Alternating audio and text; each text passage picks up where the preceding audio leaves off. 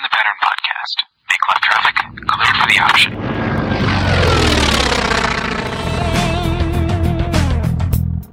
Minneapolis departure, Archer 641, Charlie 2000, climbing 3000. Line up and wait, 7 range. 4 Mike Alpha. Mark Tower, 172, Romeo Hotel, hold short on 133, ready to take off. Albert Delta, about 361 Mike, enemy downwind for runway 25. I'm John. I'm Chris. I'm Brad. And I'm Mark. And we are the In the Pattern Podcast.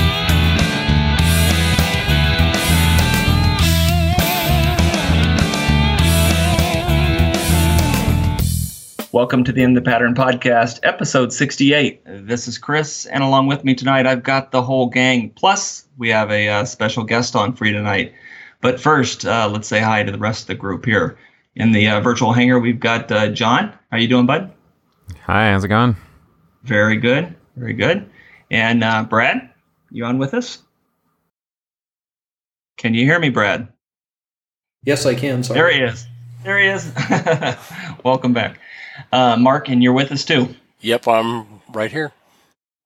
Awesome. Thanks for making the time. I know scheduling was a little bit difficult for you, but it's awesome.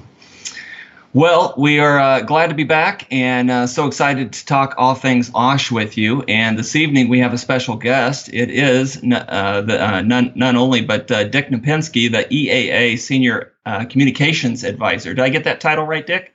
Oh, that's close enough. I just usually use spokesman or the guy who ends up talking a lot.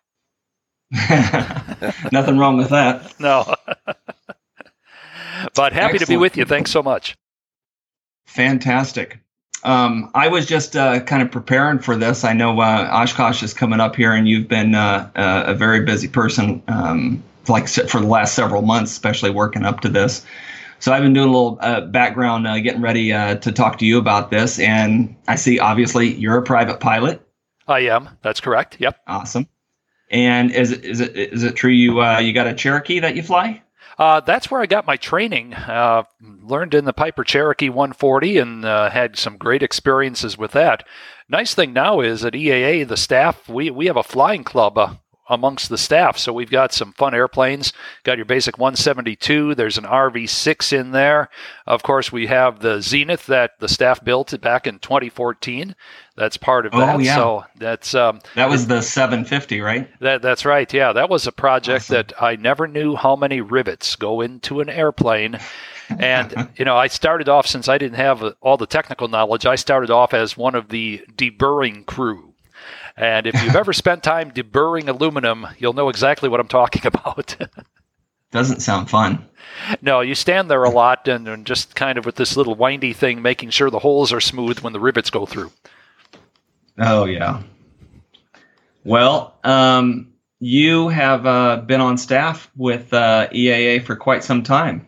I have. I joined the staff in 1992 with the marketing communications team, and then in 2010 became director of communications, and just have spent 26 years now. This will be number 27 AirVenture on staff, and probably, I think, number 32 overall, if I remember right.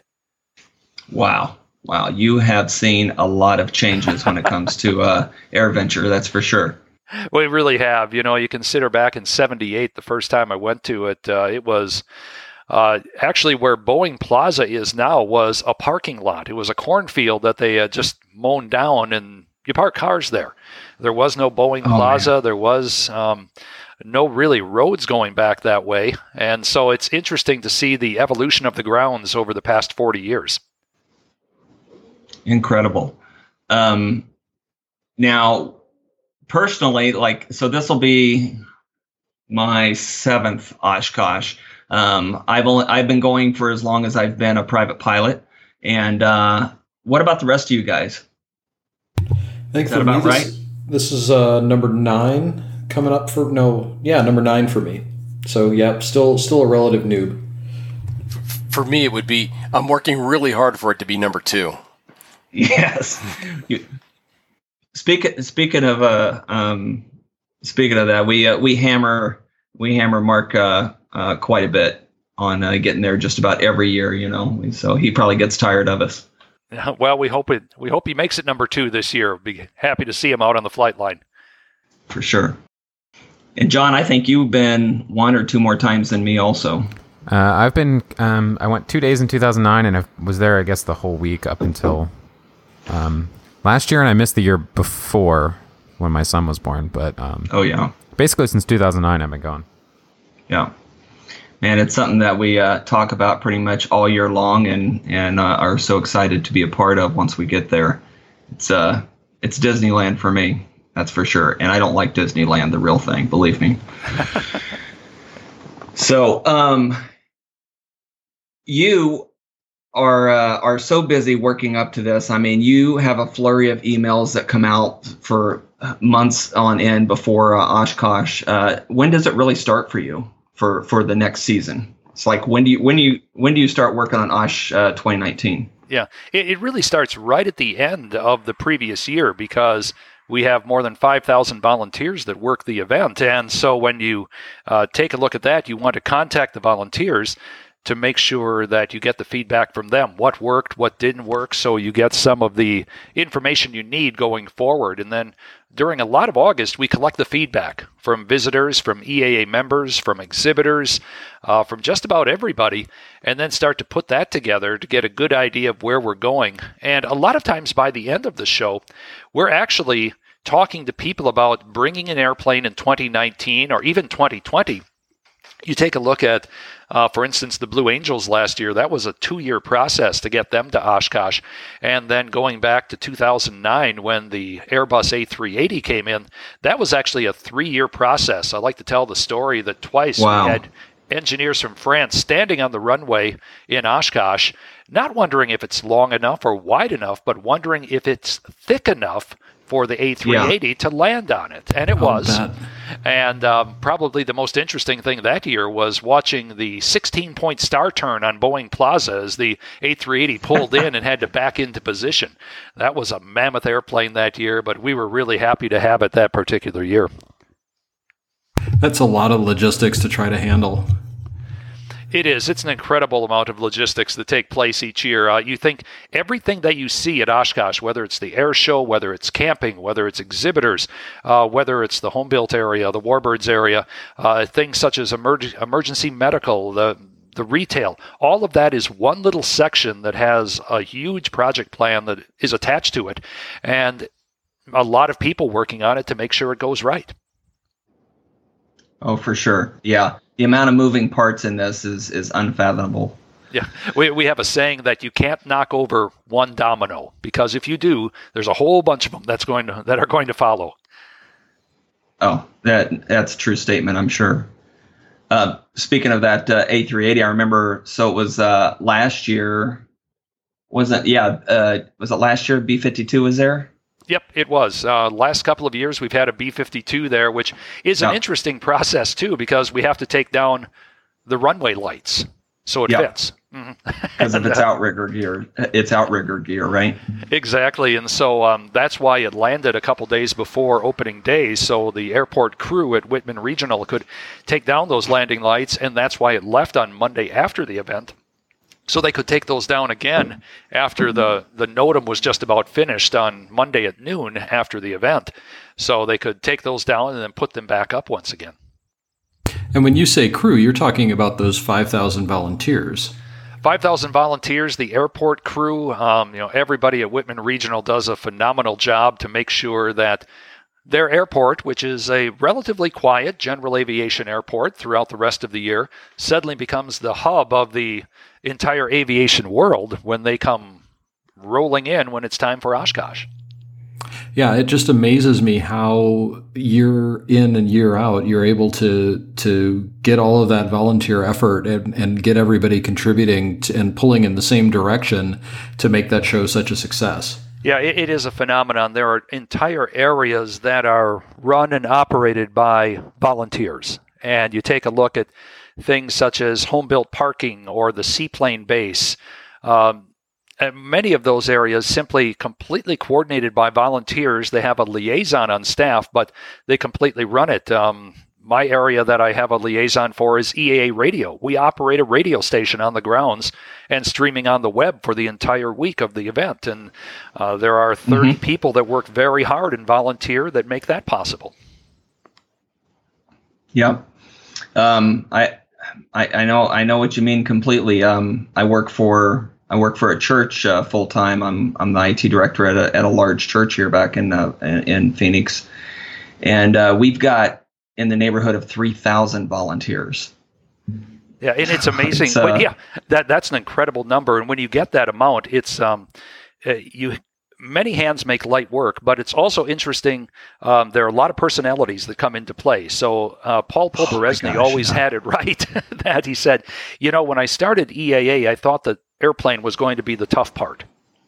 And he said, no, it's the people that you have to deal, because you have people with a lot of hopes and ideas and sometimes personality conflicts, and you get to work through that as much with a core of people to make it work. And it's phenomenal to watch everybody working together for an ultimate goal, which ultimately is the success of AirVenture each year, to make sure it's an effective event, mostly and above everything else, a safe event.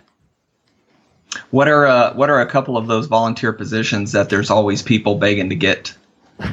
I tell you, there's nothing quite like, and this sounds odd because you spend your time standing in the sun and eating dust, but aircraft parking is always one of those things. People go, can I do that? Or the people working out on Boeing Plaza, the West Ramp Rats, as we call them, and they are out there, and it's always a very popular position.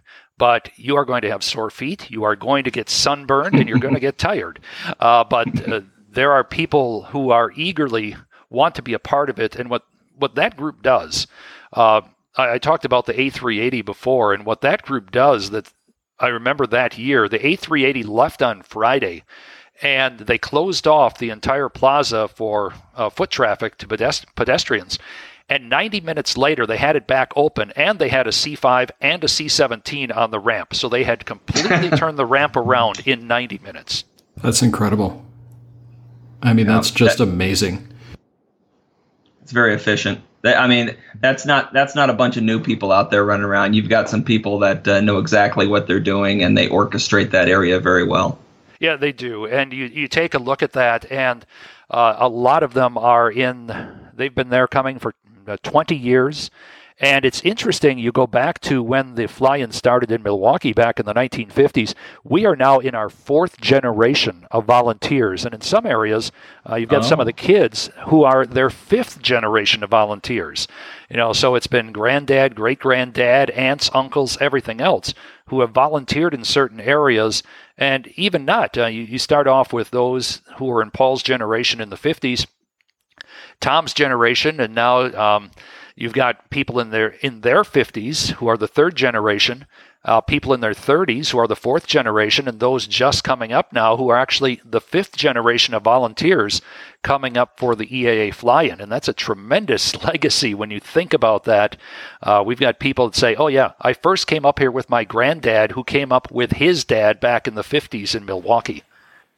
Wow. That's so cool. That's special. So I'm sure you've got volunteers from all 50 states, but you probably also have people that come in and volunteer from other countries. We do, and one of the interesting ones is we have an international visitors tent, because we get visitors from 80 countries coming in, and we have people who serve as interpreters. So a lot of people come from overseas. I can think of a gentleman from Germany that comes every year and works in the international visitors tent, and he speaks a number of languages. And so the visitors from Europe come in, and whether they speak French or Spanish or German, and he's got a smattering of Italian, he's a go-to guy, because they come in, they might not have any kind of knowledge of Oshkosh and don't speak English very well, and we can match them up with interpreters to get them where they need to go. Sometimes it's housing. I often tell the story, and it happens every couple of years. We have somebody appear at the front gate with a backpack, and he says, "Hello, I am here at Oshkosh. Where is it? I do stay." Oh boy. And now you go, okay, let's find a place for this guy to stay. And you start contacting the university dorms and every place else, and you find a place for him to stay. And sometimes it's with a family in town. And it's an amazing sequence of events that takes place each year. And as we sit here now in July, thinking that it's almost here, it is incredible to think all of those months and countless thousands of hours of preparation are almost ready to go on July 23rd. Wow. That's that'd be something to try and take care of that on the spot, though. I mean, because housing's a premium at that point. It really is, but it's an amazing group that work together to find answers to those questions, because you want to make that experience as good as possible. And everybody comes to Oshkosh expecting something different. You might come to see the Warbirds or the Homebuilts, or go to hit the exhibitors, or watch the air shows, or see the ultralights, or just hang out with friends. And all of that becomes part of your expectations. And how do you meet the expectations that might be different for hundreds of thousands of people? And that's one of the great challenges every year that the staff and volunteers have when you put AirVenture together. Yeah, for sure. We're the campers. We always go to Camp Scholler, and okay. You've probably heard of our campground, Camp Bacon. Oh yeah. It's somewhat legendary among the campers out there. They're about hopefully in a good way. It is in a good way. Yeah. There are about 10 or 20 places that have a certain renown in Camp Scholler. I think you guys are one of those. There is, of course, the South African encampment. They have, and they're right up the street from us. Yeah. I was hoping you were going to mention them. Yeah, they're a lively group, and they come out in all their little matching tents, and they're there. But they have between 150 and 200 South Africans that come in each year, and make it a very special place. And you have others who've been camping in Paul's Woods for 30 years, 40 years out there, and making that a part of it. And there's one group that I often stop in from southern Wisconsin called the Hartford Group. And there's another group from Texas, and chapters camp together. And, it just makes it special that you can walk through the campground at night. It's one of my favorite things to do after the airport closes about 8 o'clock, just to walk through the campground and talk to people and find out where they're from, where they're going. Sometimes I have one of the Volkswagens that I drive around during the event, and it's sometimes I'm out helping people find where they are, because they'll go, I'm trying to find, you pick them up and you can see it's been a long day. They might be tired. Say, you need a lift? Sure. Where's your camper? It's that way. Okay, yeah. Let's go that way for a while. And so you end up driving down a road. I said, do you know what it looks like? Well, it's a white camper. Okay, good. There we go. Now we're down to 90%. Now what? Yep, exactly. So, yeah, I've spent. I've learned many of the roads in Camp Scholler just by helping find where people are exactly. But it's a great thing. You hear great stories about people, how they got to Oshkosh, what their airplanes are, what they're hoping to get, what they're looking forward to during the week, and it really is part of my favorite time of the entire week, just talking to people and learning their story and learning their aviation story, their EAA story. You won't find a nicer group of people than those guys out there that's camping, and just everyone in general at the show. I mean, I've never met a person that's upset or angry at something the whole time I've ever been there. Well, everybody puts on their patience a little bit. There are times when, people do get frustrated and things like that. Sometimes after the event, we get those emails, and, we get the occasional one is saying, the weather was too hot. Okay, well, there's not a lot we can do about that. We'll get right on it. Okay. Yeah, and of course, back in 2010, the famed Sloshkosh, when we had 10 inches of rain in the 24 days before opening day, and that was an interesting year because we created all kinds of new campgrounds all over Oshkosh. I remember there was. And mostly in parking lots. There was the old Walmart store parking lot campground. There was the Kia car dealership campground. There was the closed Kmart parking lot campground. And we put together just about everything and found hard surfaces for the first 4 days before we could start to bring people into Camp Scholler. And your listeners who were around in 2010 remember that one. That was the first full week I went. And it was and you still decided to keep doing it after that. Amazing. I did. It was amazing to see how the reaction to that from everybody, and just how it didn't stop the show at all, that nobody could camp really. Yeah. The planes couldn't get in and everything. Everybody still, they found a way to get to the show, and for you guys all running it, just what you guys were able to accomplish, and finding those parking lots and everything. It really was amazing. To see that and to see how all the volunteers came together that year. It really was. I remember Tom Poberezny, who was president at that time, said that was probably one of our finest moments as a group of staff and volunteers to make that work. Because I remember coming over the overpass that Monday morning of opening day, and usually when you come over that overpass, and you see 927, you see the North 40, it's completely full by Monday. It's just airplanes all over. And you came across the overpass and you saw maybe 25 airplanes in the North 40, scattered in dry spots wherever they could find them. And to pull that together, the local airports in the area were tremendous. Fond du Lac took in a whole bunch. They closed one of their runways so they could park airplanes there. Appleton took some. Manitowoc on the Lake Michigan shore took some. And I remember Manitowoc even hired buses to bring people over for the first couple of days that year. So wow. It was a tremendous coming together. And, we'd never experienced anything like that. You have contingency plan A, contingency plan B, and so forth. We were morphing plans together. So it was like AZ-1B, because you were really down to that, trying to find spots and trying to find ways to make things work. We were one of the planes that ended up in Fond du Lac, and as amazing as it was, all of the coordination and all of the things that happened behind the scenes to make the show successful, what was even more impressive were all of the changes that happened in time for 2011. All of the drainage improvements and all of the, here's what we learned and here's what we're going to put it to work so that if this happens again, it doesn't have near the impact. Yeah, and that's really true. And I've got to credit one guy for that, who I call the hardest working man in show business, and that is Steve Taylor, our grounds and facilities manager. He grew up right next to the grounds. His mom still lives right next to the grounds. And he grew up there, started working there when he was 12 or 14 years old, and as a volunteer, and just kind of worked his way up. And then about 10 years ago became facilities chief. And he knows where every piece of drain tile is. He knows where everything is. And you're right. The ditches that were put in, the drainage areas that were put in for the following year, because he took it personally. He said, I don't want that to happen again on my watch, so let's figure out how we're going to make the campground drier, where we're going to move the water, things like that. So sometimes you get unprecedented things, and it forces changes that come quicker than they normally would.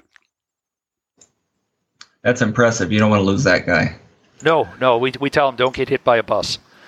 Yeah, there's plenty of those running around there. Yeah. Do you have any, from all of your experience there, do you have any tips or tricks of seeing AirVenture? Well, the first thing I always say, is just pure survival stuff. Make sure your shoes are comfortable. Make sure you have a hat and bring that sunscreen. And bring that water bottle along, because you're going to be walking a lot.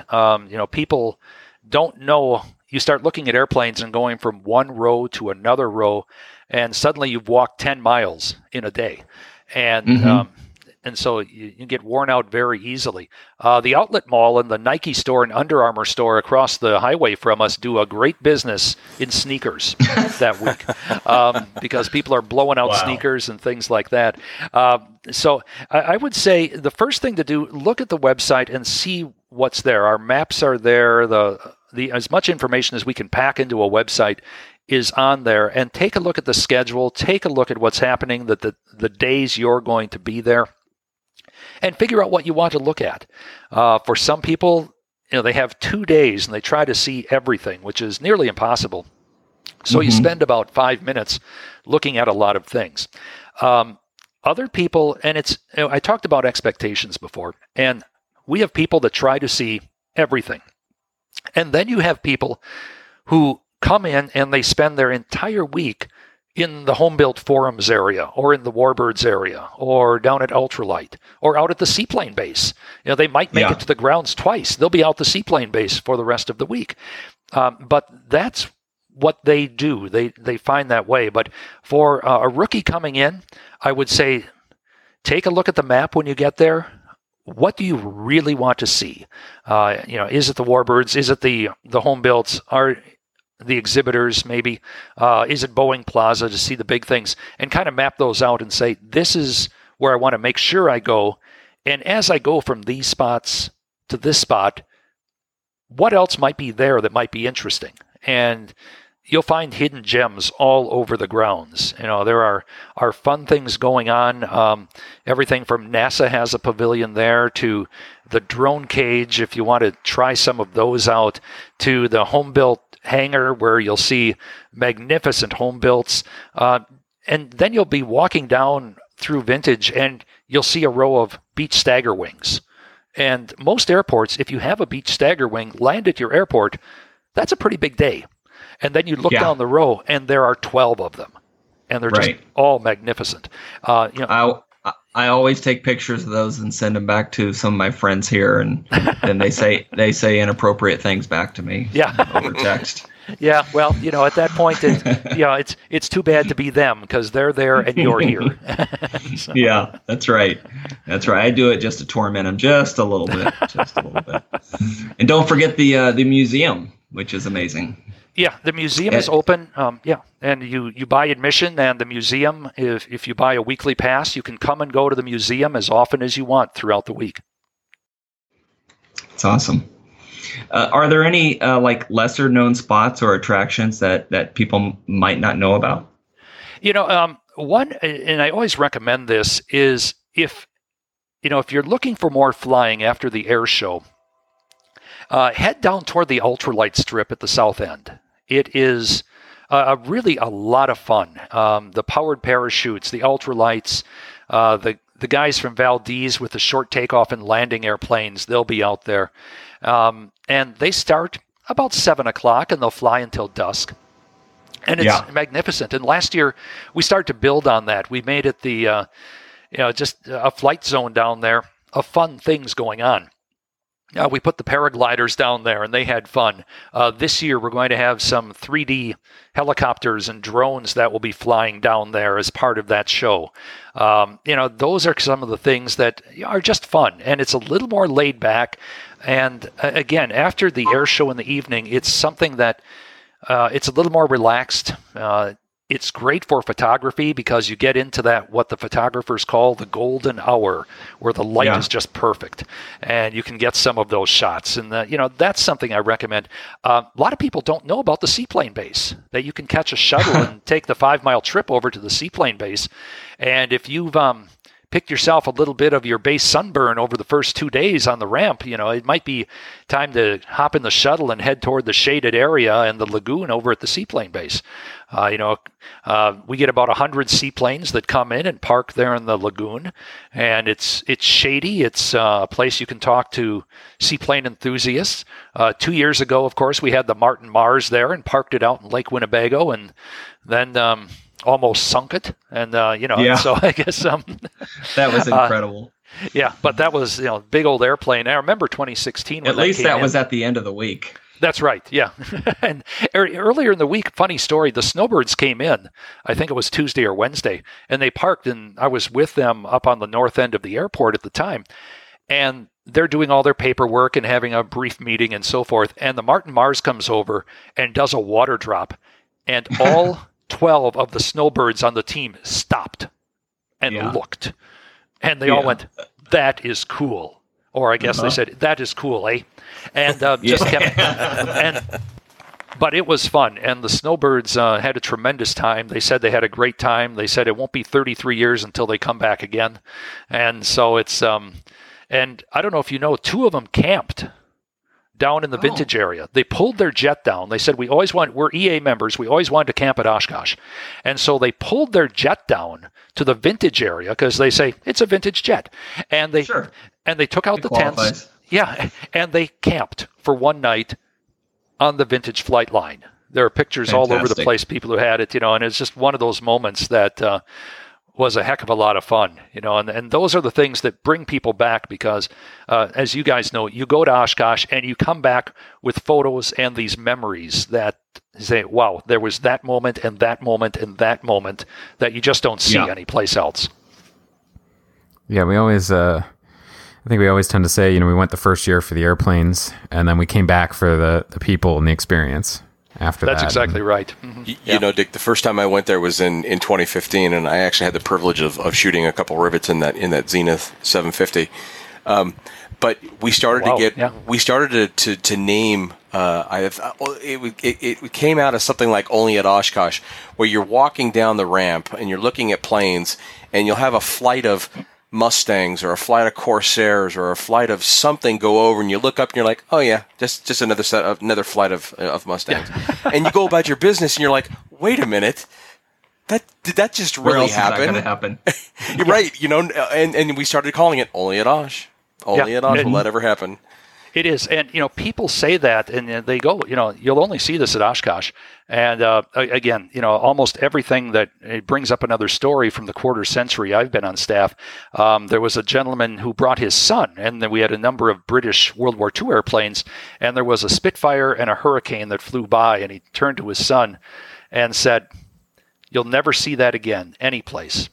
And then 5 minutes later, 4 Spitfires and a Hurricane went by. And so I'll revise my statement. Yeah. Well, we got an email from him. He said, thank you for making me a liar in front of my family. And but those are the moments that you see. And, I even say as recently as when we started the night air show, I had never seen a night air show. And I bumped into somebody walking along the flight line because I had my mouth hanging open, staring up at the sky because I'd never seen anything like this before. And, I tell people, I've seen so many of the afternoon air shows, I can do the narration for some of them, it seems. But, sure. To see that was completely different and go, wow, what a moment. And we weren't sure if it was going to work when we started it back in 2010. And 25,000 people stayed and watched the night air show. And we went, okay, we've got something here. We're going to keep going with it. That's a thing. That's a thing for sure. Yeah. First time I saw it, I was like going, I've flown at night. I love flying at night. We've all flown at night. Now throw pyrotechnics on your wingtips and every other kind of distraction and try and pull off these maneuvers. That is incredible.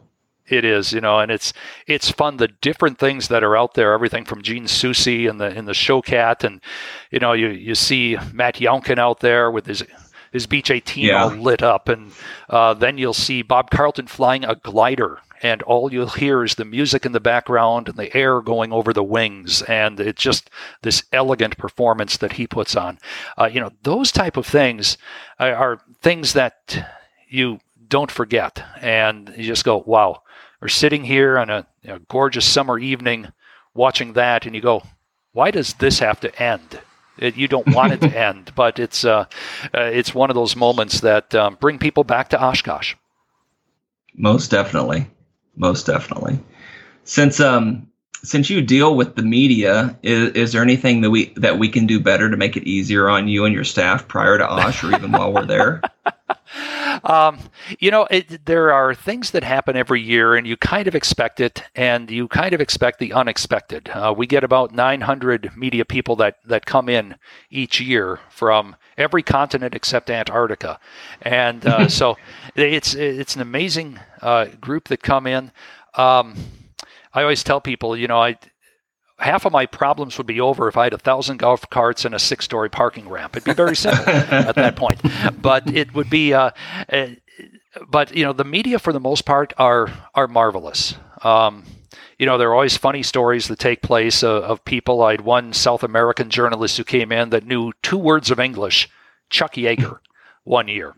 And he came into press headquarters. And General Yeager was on the grounds, and so we finally hooked him up with one of the interpreters and sent them down toward the Warbirds area. And I didn't see him again for about 2 days. And 2 days later, he comes bounding into press headquarters. He gives me this big hug, and my Spanish is worse than his English, and so he was bubbling along and said Chuck Yeager. So then he left, and we all looked at each other. Well, apparently he found him because that's awesome. and things like that take place. And then you get. I always get a kick out of some of the journalists who come in, and the first day. They're all dressed up. They're wearing a business suit. The women are wearing high heels and dresses and things like that. And I tell the journalists, I say, you can dress up, you can wear a business suit, come out here, but we reserve the right to laugh at you. It's that simple. And but the next day they're there in khakis and a polo shirts. So it's but for the most part, the media is there to get the interesting stories of it all, and whether that's the innovation or the technology, or if it's one of the airplanes or some of the veterans, just trying to keep up with the number of stories. I always put together a list. I call it my back pocket list when they say, well, what's going on that maybe not everybody else is covering? And so I've got 10 or 20 stories like that and said, well, there's this guy down here with this airplane that he spent 15 years restoring. Beautiful airplane's got a great story behind it. Here's his cell phone number. Give him a call. See if you can get together with him. Awesome. Stories like that, because there are those are the stories. We all know about the high profile people that come in there, but the one of a kind stories, the people stories, the individual stories of accomplishment. I go back last year when Doc came in.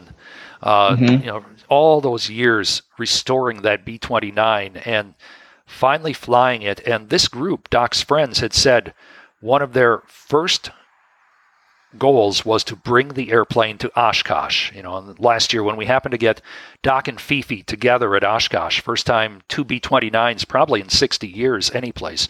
And, and I was told by our staff that were there when Doc arrived, some of Doc's crew were in tears because they finally made it to Oshkosh. Wow. And, that's a human moment that you can't forget. Another great moment happened almost 20 years ago now. We had a young man named Chad Spellman who grew up in Oshkosh, came to the fly-in as a boy, and got inspired and went on to fly Navy F-15s. And so he came in and he got permission to bring the F-15 to the fly-in. So he came in a flight of 4. And so they did 2 passes together. Then the other 3 guys broke off, and he got to do the last one by himself, then land on 1836, come into, at the time, Aeroshell Square. And we had put his mom in an orange vest and given her the paddles to bring him in. And so, wow. He saw that. And, that day I just told the media, I said, I can't tell you what it is. I can tell you we've got a kid from Oshkosh coming in an F-15. You might want to be out there about 10:30. That's all I'm going to tell you. And they were out there, and it's one of those moments you go, you can't do that. You can still have a huge show and still have these moments within the show that everybody goes, wow, that's a special one right there. Yeah, that is so cool. I remember not long ago, well, it was, I guess it was a little while ago, I saw you do a TED Talk even on Oshkosh. Oh, yeah. Mm-hmm. That was cool. I did. Yeah, I did. Thanks a lot. I appreciate that. That's 2016 had the opportunity. The TED Talk has been, I don't know if you call it franchised, but they've created local abilities for that under the guidance of TED. It's called TEDx. And Oshkosh had the first one, and I was one of the group of inaugural people to be invited. And it gave an opportunity. First of all, it's kind of interesting. You have 18 minutes. You have to basically have your presentation memorized. The clock is running while you're up on stage.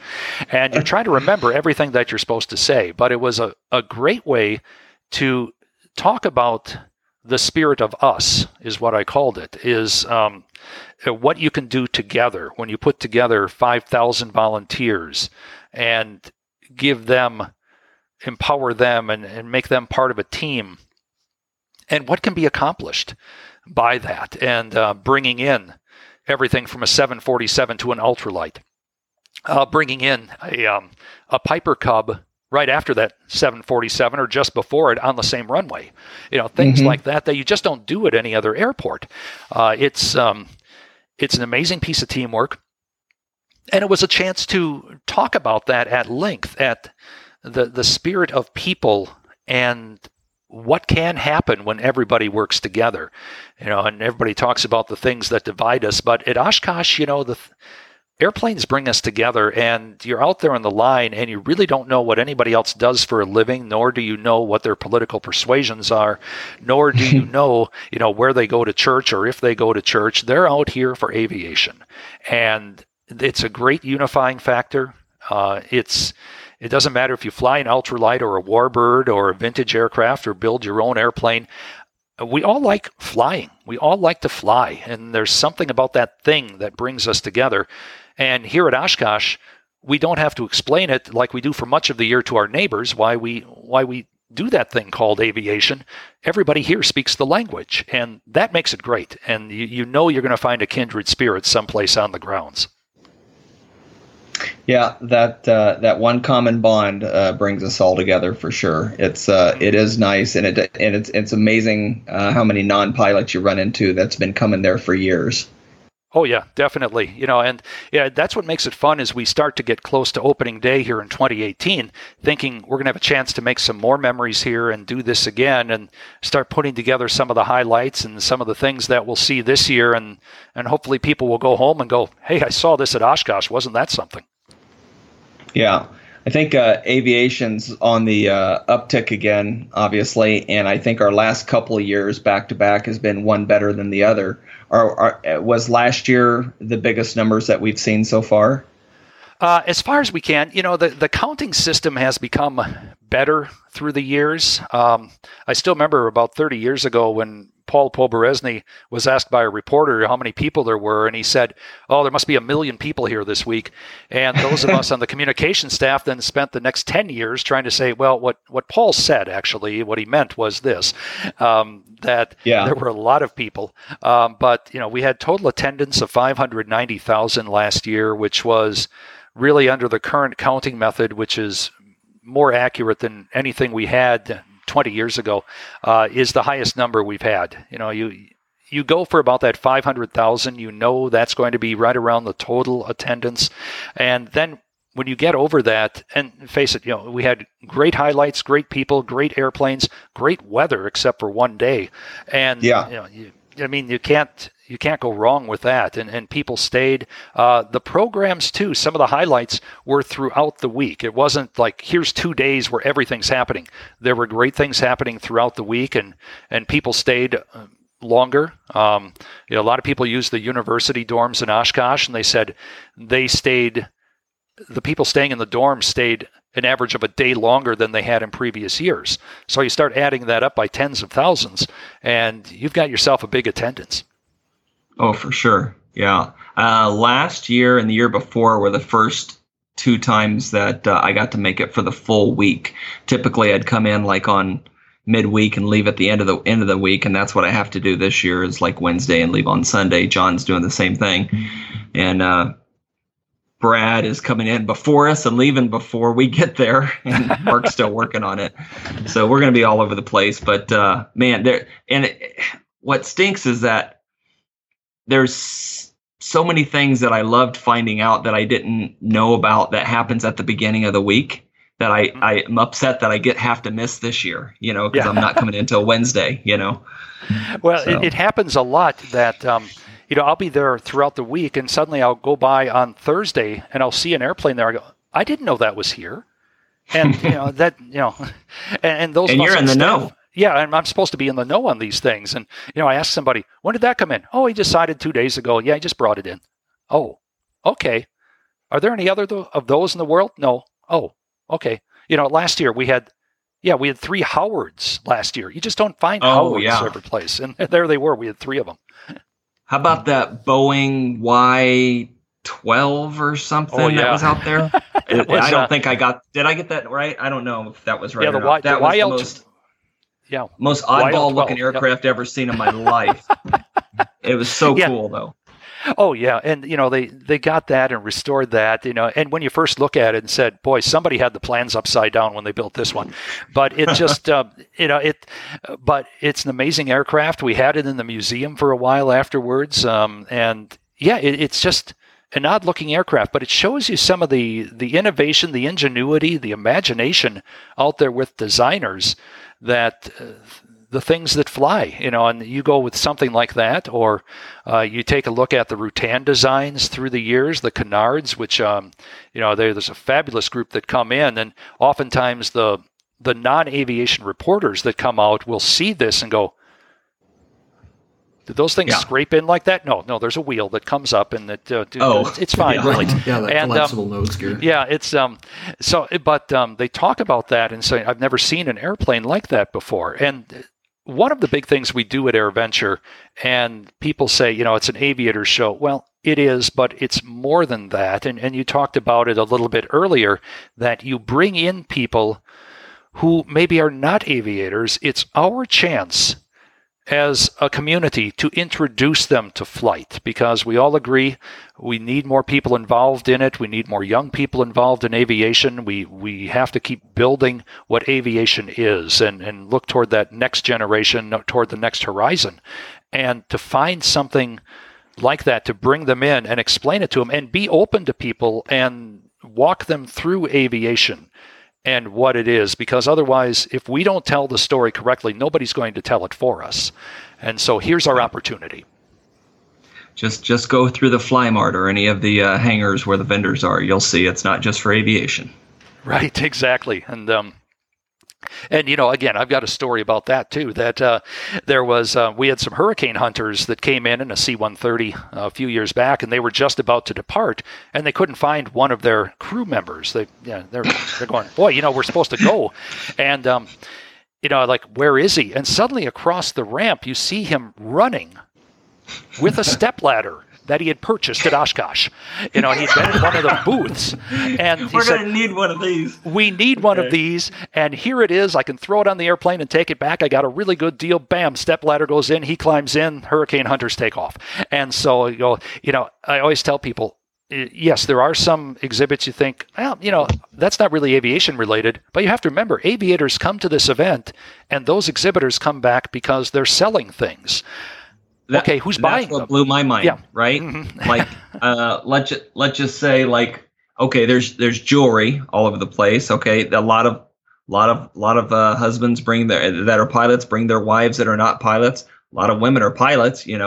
There's that's a market. There's like backyard swings and what do you call it, like patio furniture and type stuff. I mean, you name it. You go in there and you won't be exactly convinced you're at just an aviation show. That's for sure. Right. And one thing we want to mention to that end is we have made a real effort in the past couple of years to make sure that aviation companies that want to be at Oshkosh, that we find spots for them and we give them priority. And a lot of people don't know that we set it up every year that the returning aviation companies have first shot at returning. And then that's awesome. Non-returning aviation companies or first-time aviation companies are next, and then the returning non-aviation companies, and then finally, the bottom priority goes to those non-aviation companies that have not been there before. And we've taken one's entire categories and crossed them off the list. For instance, you won't see the massage chairs anymore. You won't see the skin cream things. You won't see the vacation condos, because that didn't work. We invited them in and it didn't work. And so we said, nope, we have to make sure that we have in the marketplace what people want and make sure it fits our culture. And that's so important to do that, and something we work on every year. And nicely done. Yeah, I really noticed that last year especially. I don't know, like, if that was one of your later policies that came around or whatever, but I noticed it personally. Yeah, well, thank you for noticing, first of all. And it is something over the last 5 years we've really put a point of emphasis on to try to make sure that, first of all, the aviation companies that want to come in have the opportunity to do so. And we have visited some of the European shows, and actually you'll see some international companies, a greater number over the past 3-4 years, that are making their first appearance in Oshkosh. And they find a marketplace here and introduce themselves to the American audience here. And they realize that the U.S. has the largest aviation audience, and they want to be here. Sometimes they're unsure of how to do it, so we try to help them as much as we can to come in and make sure they have a successful year and want to come back.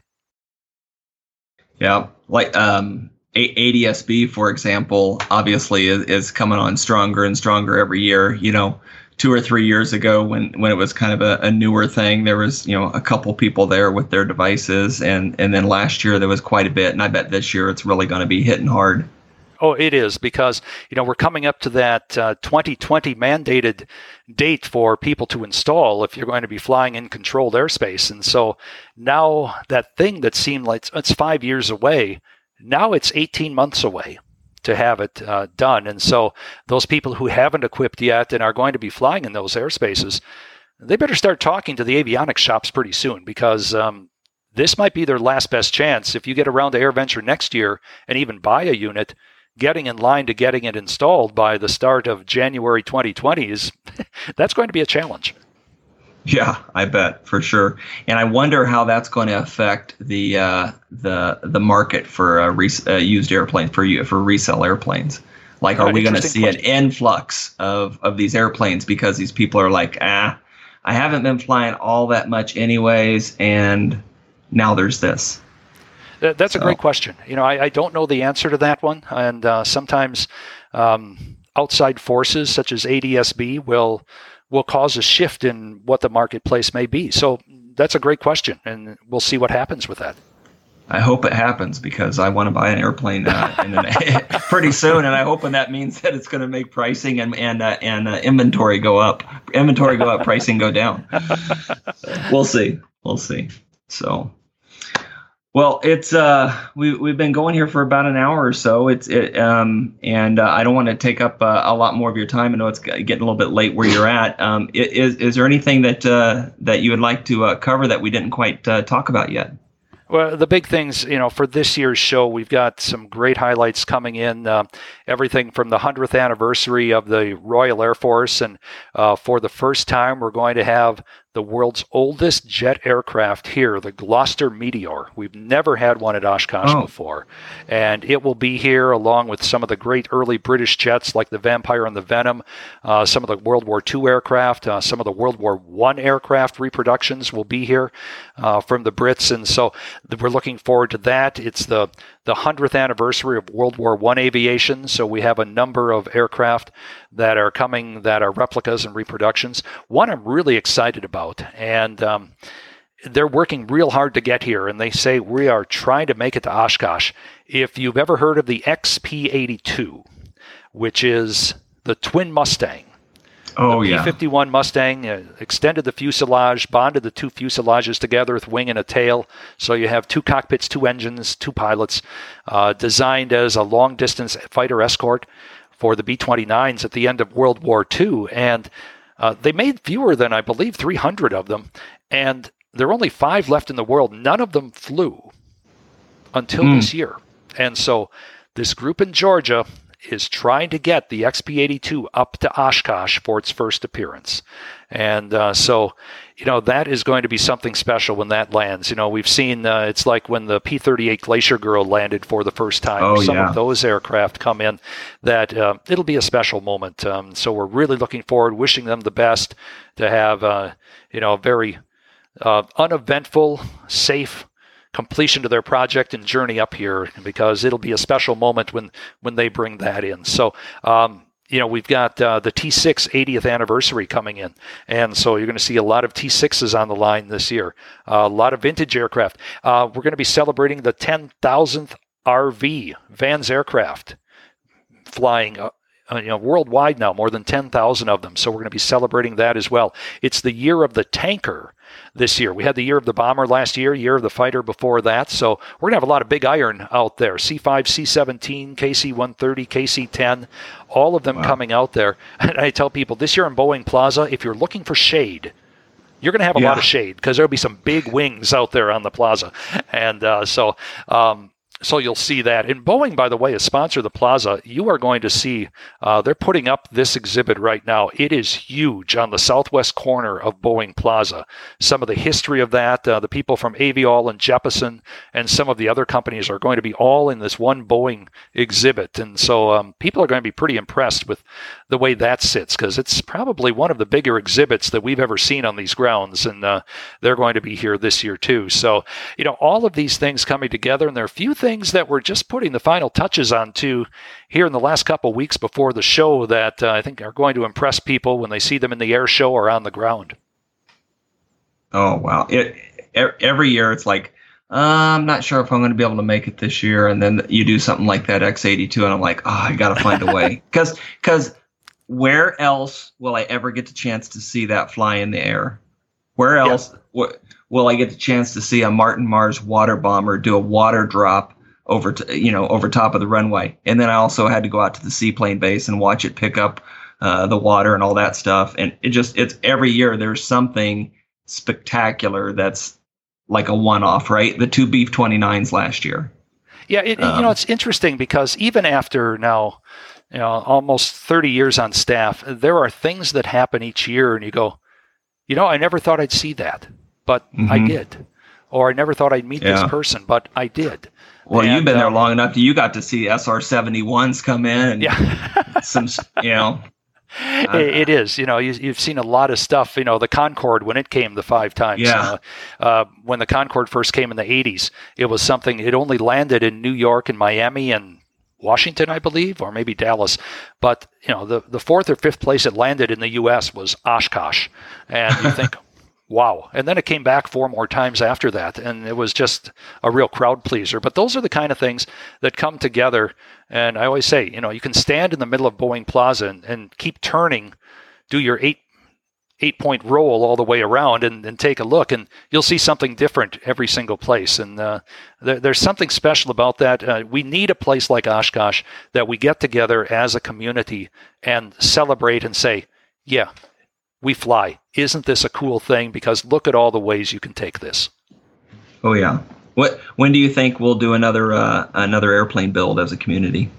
Well, we're going to do that this year. We have a new 1-week wonder. It's an RV-12, so we invite everybody who's listening to your podcast, come on over, pull a rivet, get involved, sign the builder's logbook.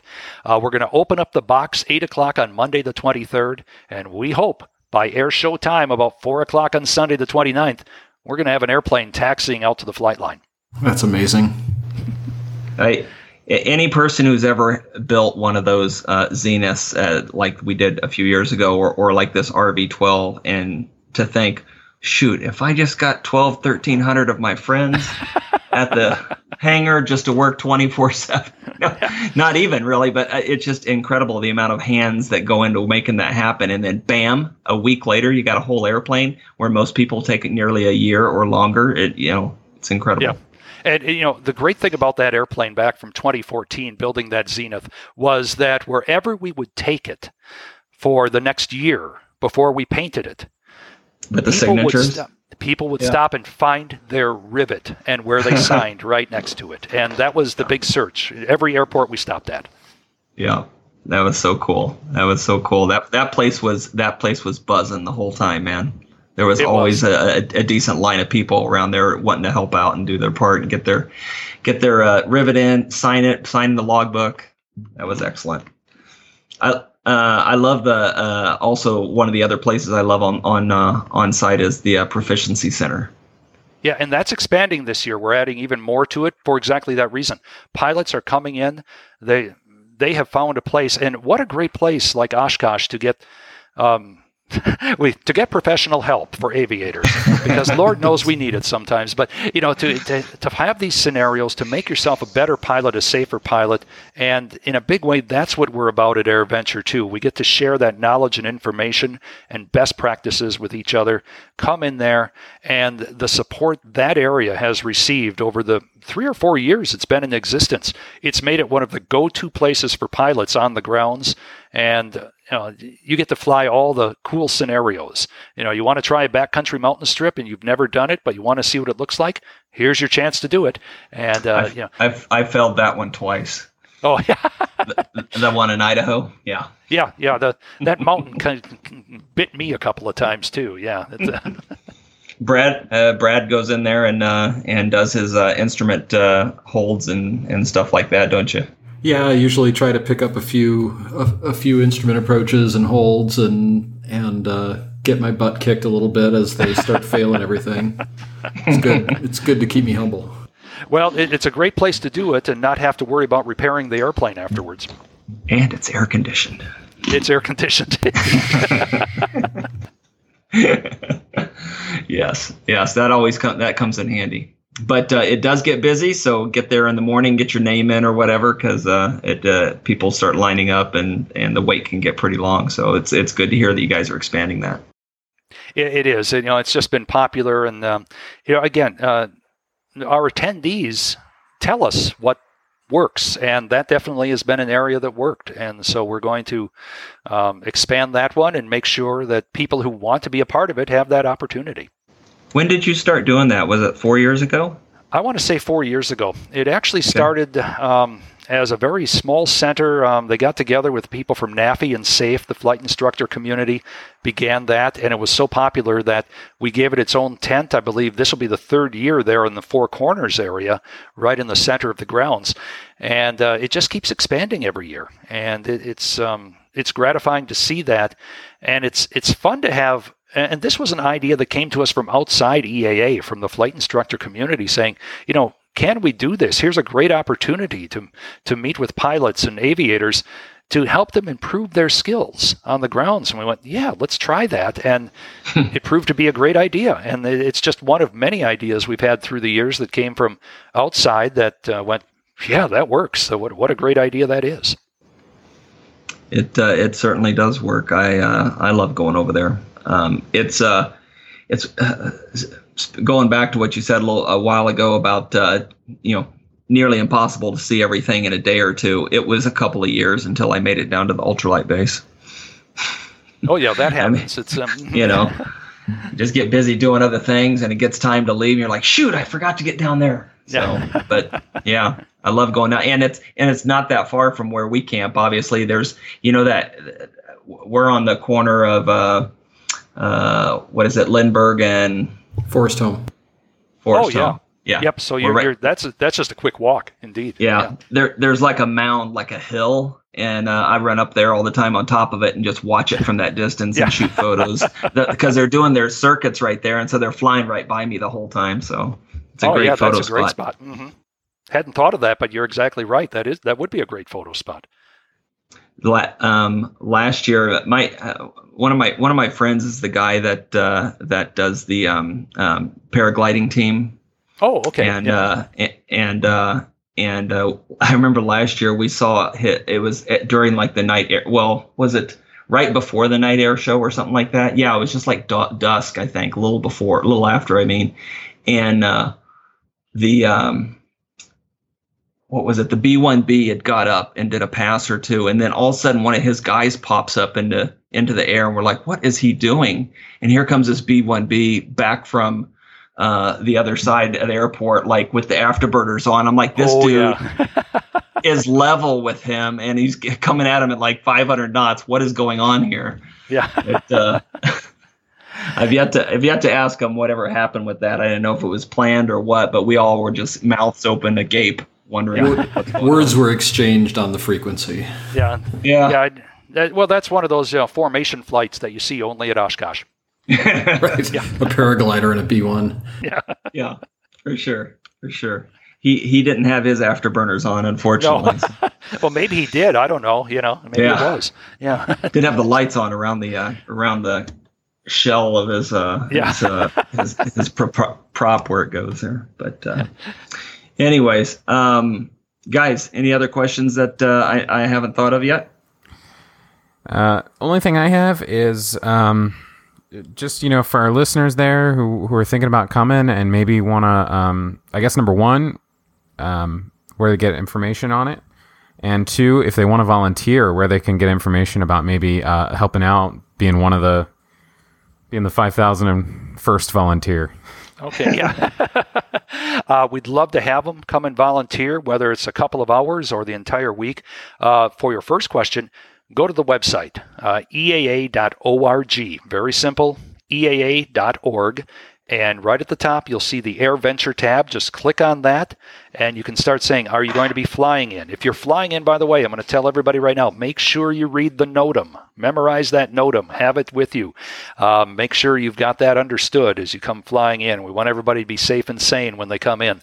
And if you're camping in, if you're driving in, if you're looking for admissions, if you're looking for schedules, download our app too. We've got a great app just started up. It's either on Droid or it's on the Apple system. You can download that, have it right on your phone, and find out the schedule. We keep tweaking that every year as well. So that's another great way to get information. If you'd like to volunteer, we have a couple of volunteer centers right on the grounds. You can come in either to the Four Corners area and ask about volunteering, or right by the Red Barn store in Camp Scholler.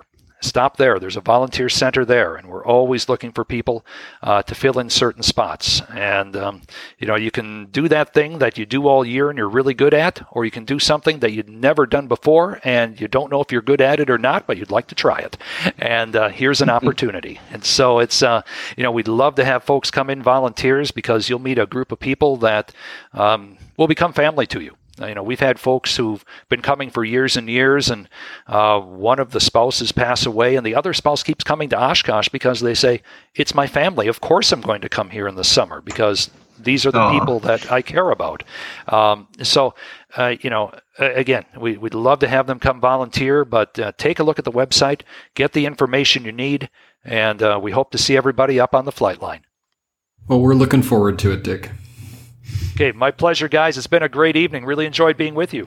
Thank you so much. Appreciate it. Looking forward to seeing you. Hey, what number is your bug? 430. It's a blue one. 430. All right. Yep. Thanks, Dick. All right. Okay. We'll see you soon. Seeing you. All righty. Mm-hmm. Bye-bye. Bye now. Well, all right. And with that, we're going to go ahead and wrap up this episode of the In the Pattern podcast.